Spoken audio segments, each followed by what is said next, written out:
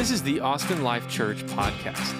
For more information, please visit us at austinlifechurch.com. Well, hello everybody.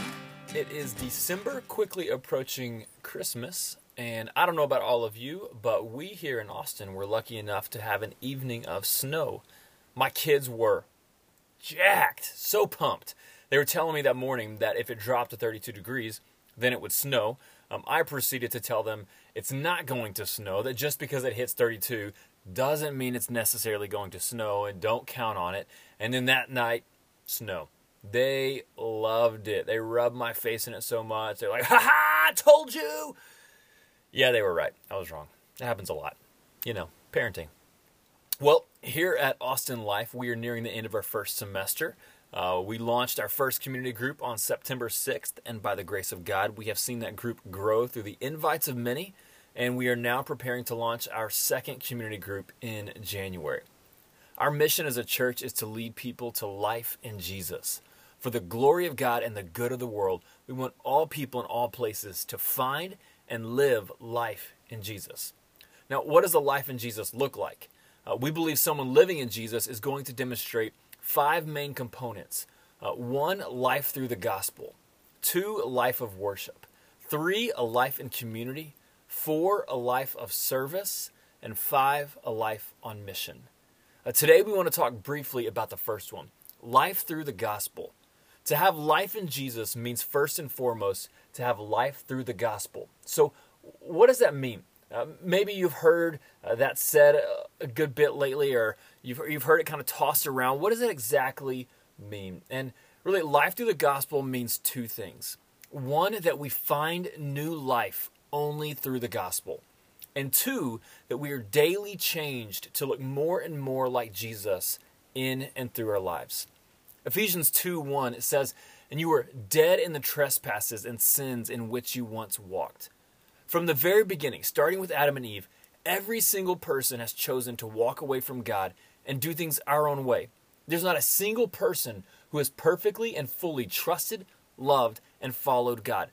The Bible calls this sin. And the result of our sin is death, according to Romans 6:23, separation from God. We see this take place in Genesis 3, when after one sin, only one sin, God removed Adam and Eve from his presence. He could not be in the presence of sin. But the gospel, the good news of great joy for all people, is that God did not leave us to fend for ourselves, but rather God came to fix what we broke. While Ephesians 2:1 says we were dead in our trespasses and sins, a little further down in verse 4 we read this, "But God, being rich in mercy, because of the great love with which he loved us, even when we were dead in our trespasses, made us alive together with Christ. By grace you have been saved." See, in love, God created us to walk closely with him. But each one of us has chosen to go our own way. The created telling the Creator, "Hey, no thanks, I got this on my own, God. I can handle it by myself."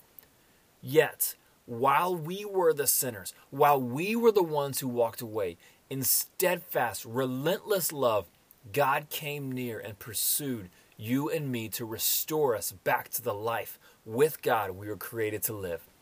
Jesus, Emmanuel, God with us, came to fix what we broke. Jesus came to live the perfect life that I was expected to live. And then he died the death I deserved to die, so that through his resurrection, I could receive his life, his right standing with God. Jesus came to stand in my place so I could stand in his. That's the gospel. Jesus came to stand in my place so I could stand in his. And if we keep traveling just a bit further in Ephesians 2, in verses 8 and 9, we read that by grace you have been saved through faith. And this not your own doing, it is the gift of God, not a result of works, so that no one may boast. See, Jesus has done all the work necessary on our behalf so that we can freely live in the presence of God at the costly price of his own life. And if we simply believe the supernatural work that Jesus did for us, if we have faith and trust him, he will give us new life and make us alive with God. to His praise and glory.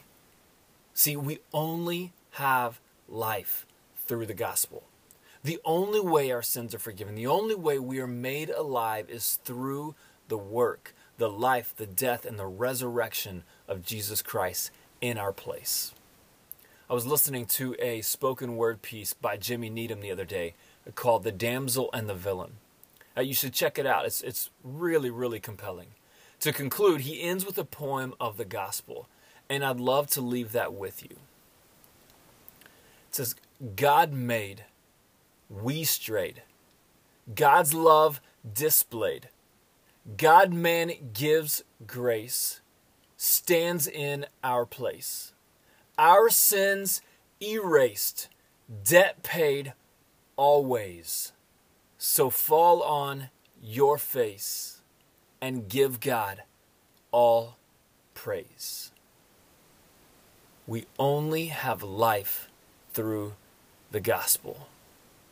Praise be to God for His abundant love, His steadfast, pursuing, relentless love towards you and me.